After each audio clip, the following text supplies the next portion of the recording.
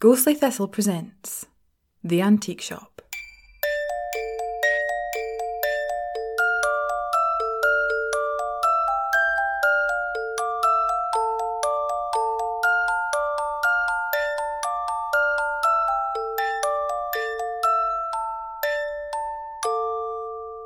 Episode 43.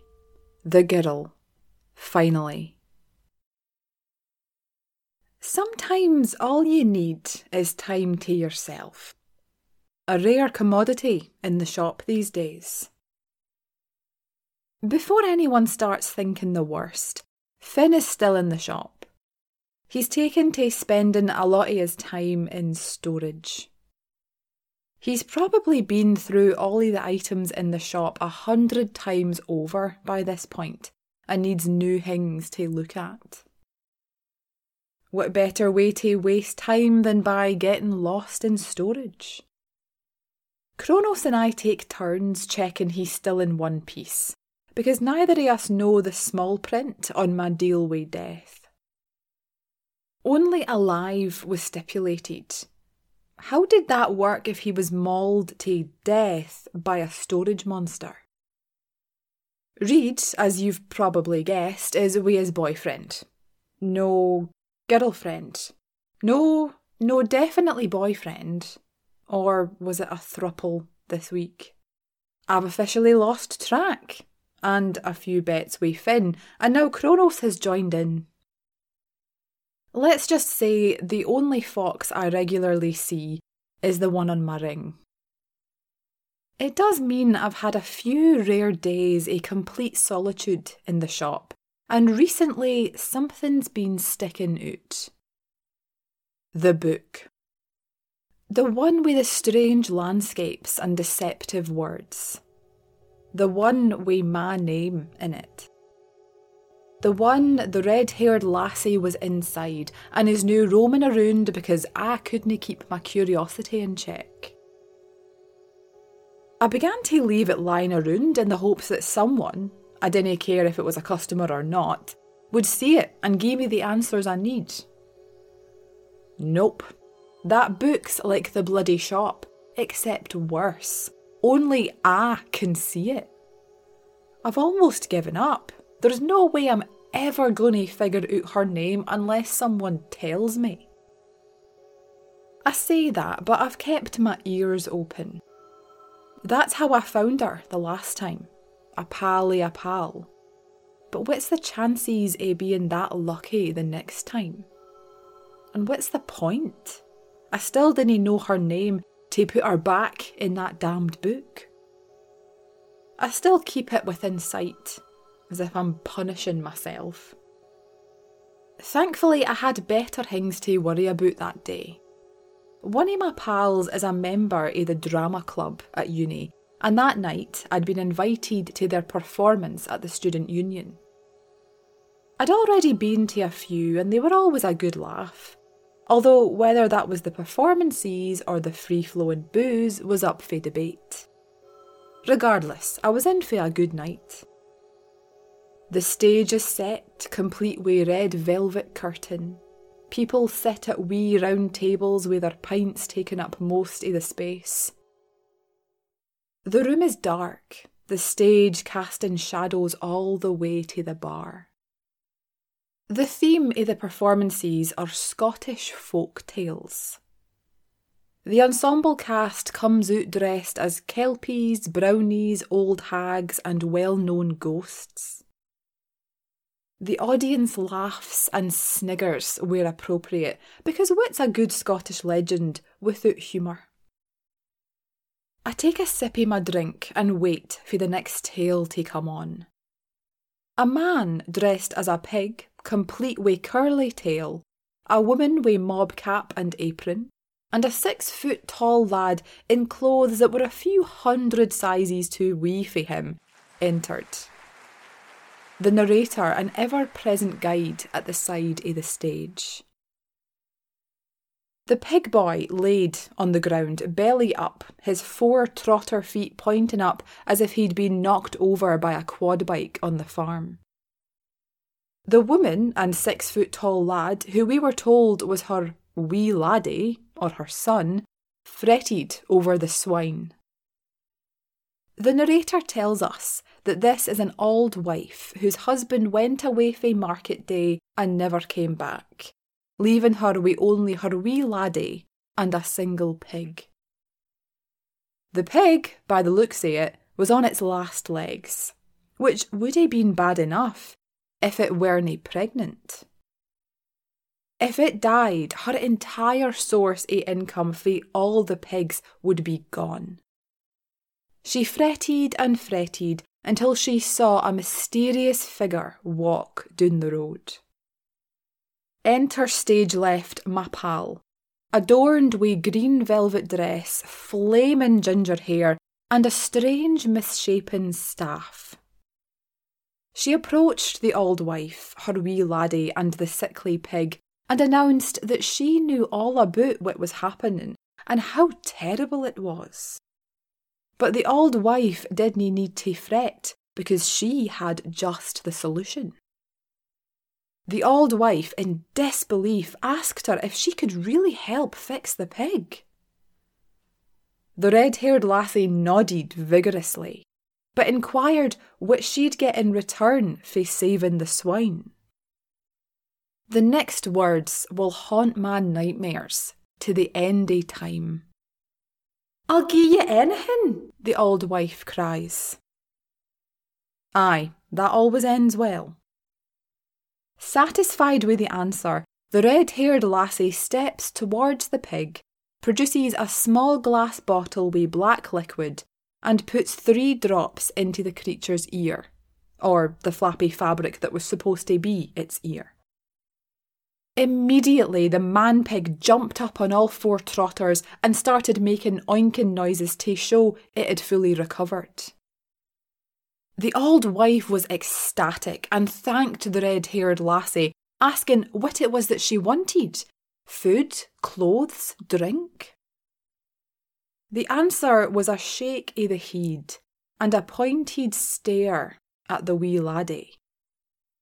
She'd take him.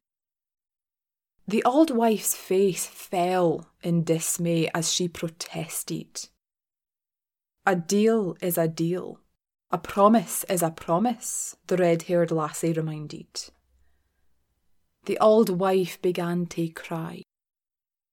The lassie relented a wee bit and said that if the auld wife could come up with her real name in 3 days, then her wee laddie would be returned to her. If this is ringing bells in anyone's mind, then they're no alone. Fae 2 days the auld wife greeted and fretted and knew there was nothing she could do. On the 3rd day, she rose and went on a walk through the woods where she used to bring her wee laddie. She followed the sounds of water, a stream, and began to hear singing. The voice belonged to the red-haired lassie, who sat beside the stream spinning wool on her wheel. The song, conveniently, had her name in it.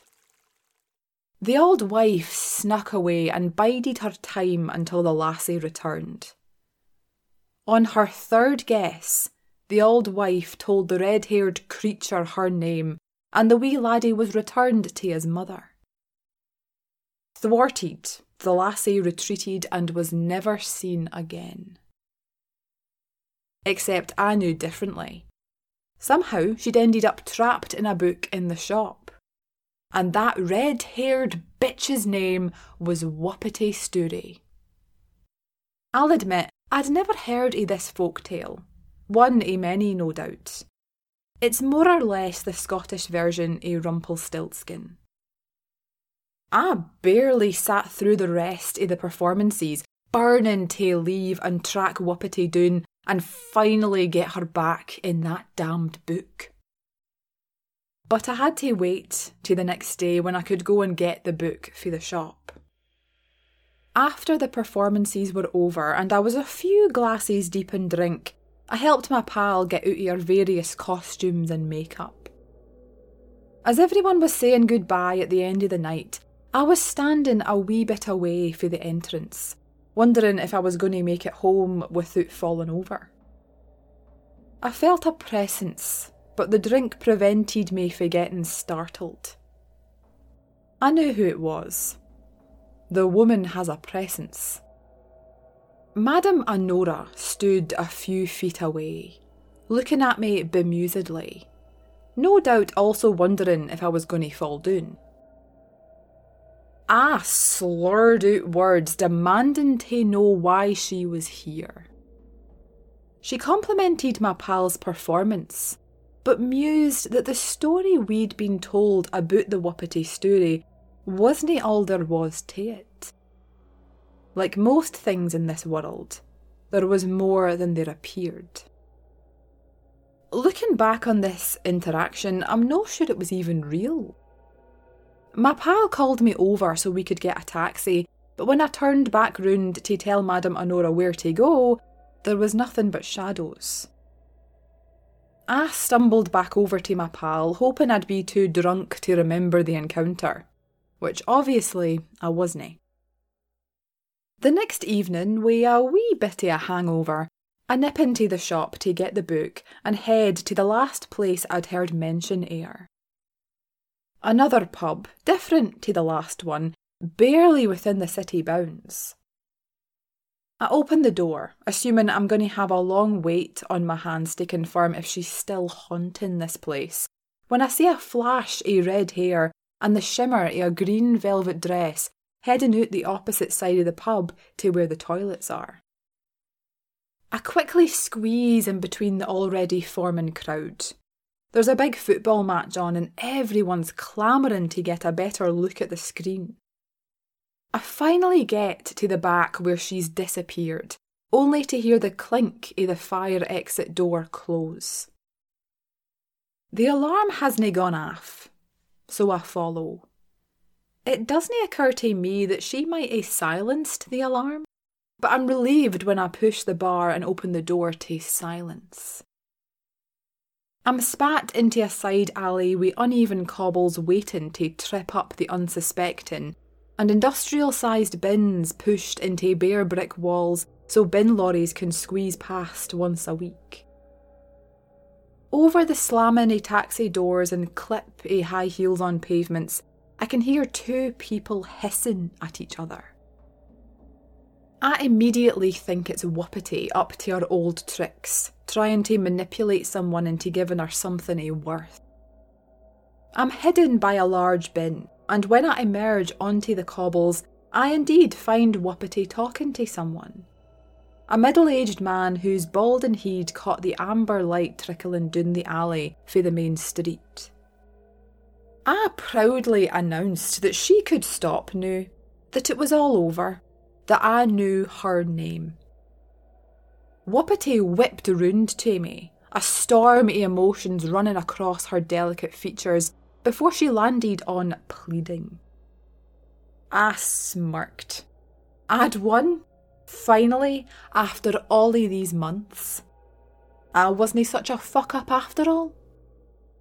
I told the older man that he could go, and that whatever she'd offered him wasn't worth what she'd take for him. He looks at me blankly when Wapiti begins to beg me no to put her back in the book and that I didn't understand what I've walked into.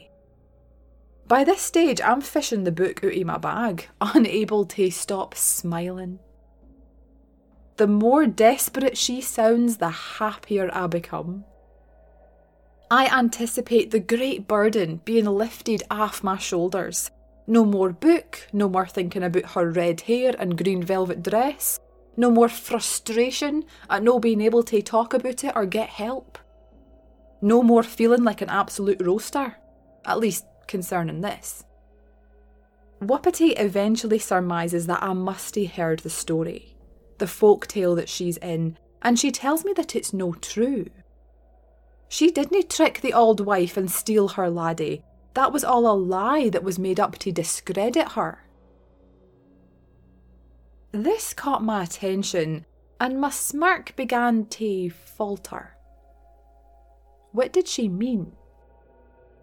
The older man, still standing in the background, mutters under his breath that she would say that. It's not so much that he said anything that bothers me, it's that he's still here. Why hasn't he left?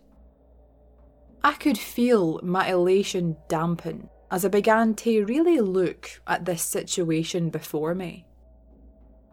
Wapiti says that the tale about her isn't true, that it was all a lie made up by the old wife's absent husband. In reality, she and Wapiti were pals. Yes, she helped her with things like the pig, but it was never in exchange for anything as extreme as her bairn. The husband had only married the old wife for her money, and regularly left her home alone to fend for herself. Wapiti eventually found out that he planned to kill his wife after they'd had a son, because their prenuptial contract stated that the husband wouldn't get any of the money she had in a family trust should she die without bairns.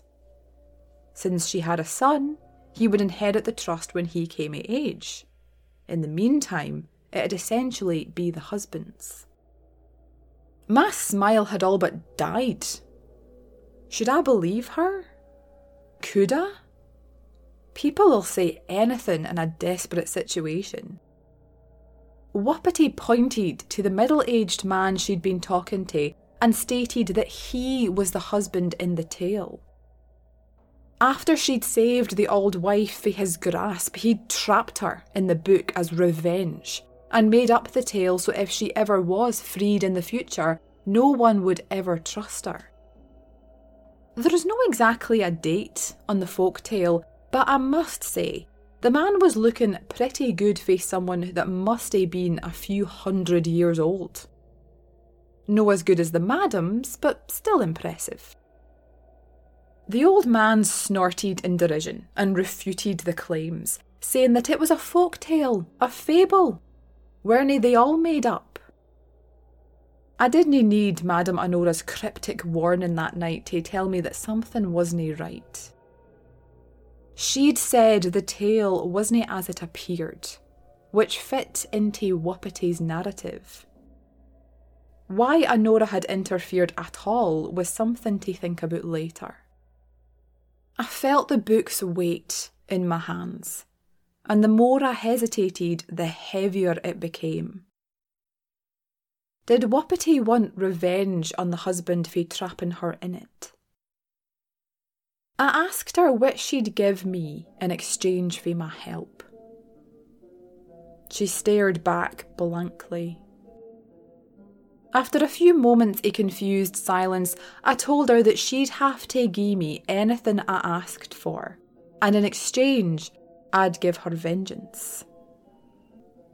The man really should have left earlier. Wapiti nodded ever so slightly. If I wasn't paying attention, I would have missed it. I threw the book in front of the man and the pages began to flip over with dizzying speed, skimming over the fantastical landscapes he'd no doubt created himself to be Wapiti's prison. He shouldn't be too bothered by it then. He realised what was going on too late to run. The flipping pages created a vortex of sorts, a magnetic pull that he didn't have the strength to resist. When the tip of his finger disappeared into the spine, the book snapped shut and the cover changed. On top of the waterfall, overlooking the strange city, was a balding, miserable man. I kept the book as insurance. I reminded Wapiti, more harshly than I'd intended, that should she renege on her side of our deal, I'd release him. Should I have acted as I did? Was it my place to interfere? Couldn't I just have destroyed the book and washed my hands of the whole situation? Perhaps that was what a Madame Norna would have done. Perhaps that's what I should have done. Why do I feel like I chose to be more like Madame Honora? Rather than altruistic, I was self-serving. Wapiti owes me a favour. I have no idea what I'm going to ask Faye, if I ever will, but I get the sense that I may need it someday. Madame Nornas can be left with nothing for their work, for their sacrificed lives. But I didn't intend to be the same.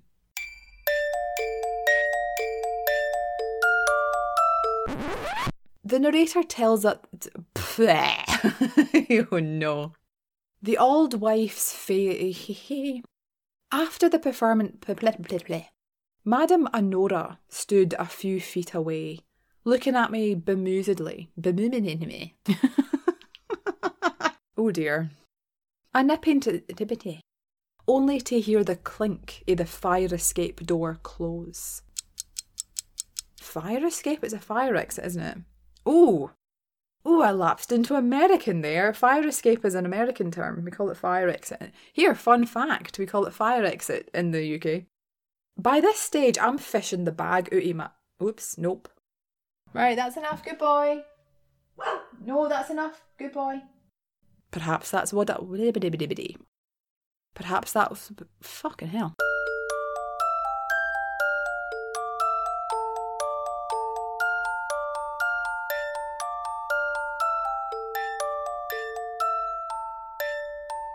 Thank you for listening to episode 43 of The Antique Shop. Episode 44 will be released in 2 weeks' time. It's me again. You had one episode free of my rambling. I thought that my listeners might want some background on this. I suppose it's more of a disclaimer in that Wapiti Story is an actual Scottish folktale. I didn't make it up. I have always intended for this girl to be Wapiti Story. So the one that was performed by Maya's friend in the episode is the actual folktale. So it is about an old wife, she's called in the tale, making a deal with Wapiti Story to save the pig, the son getting taken away, etc., etc. What I've told you in the episode is the original folktale. The stuff that I've added is obviously the husband did not come back. He's not really mentioned at all in the folktale, apart from the fact that he's buggered off and not come back. The real Wapiti Story folktale, as we know it in Scotland, is the one that the friend and the drama club perform. And that's the end of it. The Wapiti Story goes away because she's thwarted by the old wife, and the old wife gets to keep her son. I just thought it'd be quite interesting to change it. I know, who am I? What right do I have to change Scottish folktales? But yeah, I put my own spin on it, and I thought it was a bit more fun to have a spin on it. So yes, if you are interested, it's not very well known. It's not, I think there's only like 2 sources online that I could find. One of them's like the Scottish Storytelling Centre somewhere. And then the other one's like a document, I think is exactly the same. So I think it's only like one place. I'm not that familiar with the actual history of the folktale. I don't know where it comes from. I think Wikipedia has a very small article on it as well. So I didn't know it until a few years ago, and then I kind of really wanted to incorporate a lot of folktales into this podcast, which I kind of haven't done. But yeah, folktales, I'm one of those really bad people that the current folktales as they are in Scotland, they're just missing something for me. I always have to add something to them to make them, for me personally, which is really bad. It's very unpatriotic of me. I might put the spelling on it because yeah, it's a bit, I don't know if I'm even saying it properly either. I pronounce it Wapiti Story. And as Maya says in the episode, it is essentially the Scottish version of Rumpelstiltskin. I was going to say I'm not sure how familiar people outside of the UK will be with the Rumpelstiltskin fairy tale, but he was in Once Upon a Time, ironically portrayed by Scottish actor, can't remember his name now, but yes, the Rumpelstiltskin in Once Upon a Time, the TV programme that you had in America. Robert Carlyle. Yay, I remembered his name. So yes, Rumpelstiltskin featured most recently, I think, in is it Once Upon a Time? The TV programme that was about essentially Snow White and Prince Charming's daughter coming back into their little fairy tale land. So yes, Rumpelstiltskin was portrayed by Robert Carlyle, the brilliant Robert Carlyle. Yeah, so he's Rumpelstiltskin in that version had like a romance with Belle, I think it was. Yeah, that programme. I didn't get past season 4, I think. Yeah, that programme was good for was good for a while, and then it kind of lost the plot. I haven't watched the final few seasons and I don't intend to. Yes, anyway, sorry. Tangent.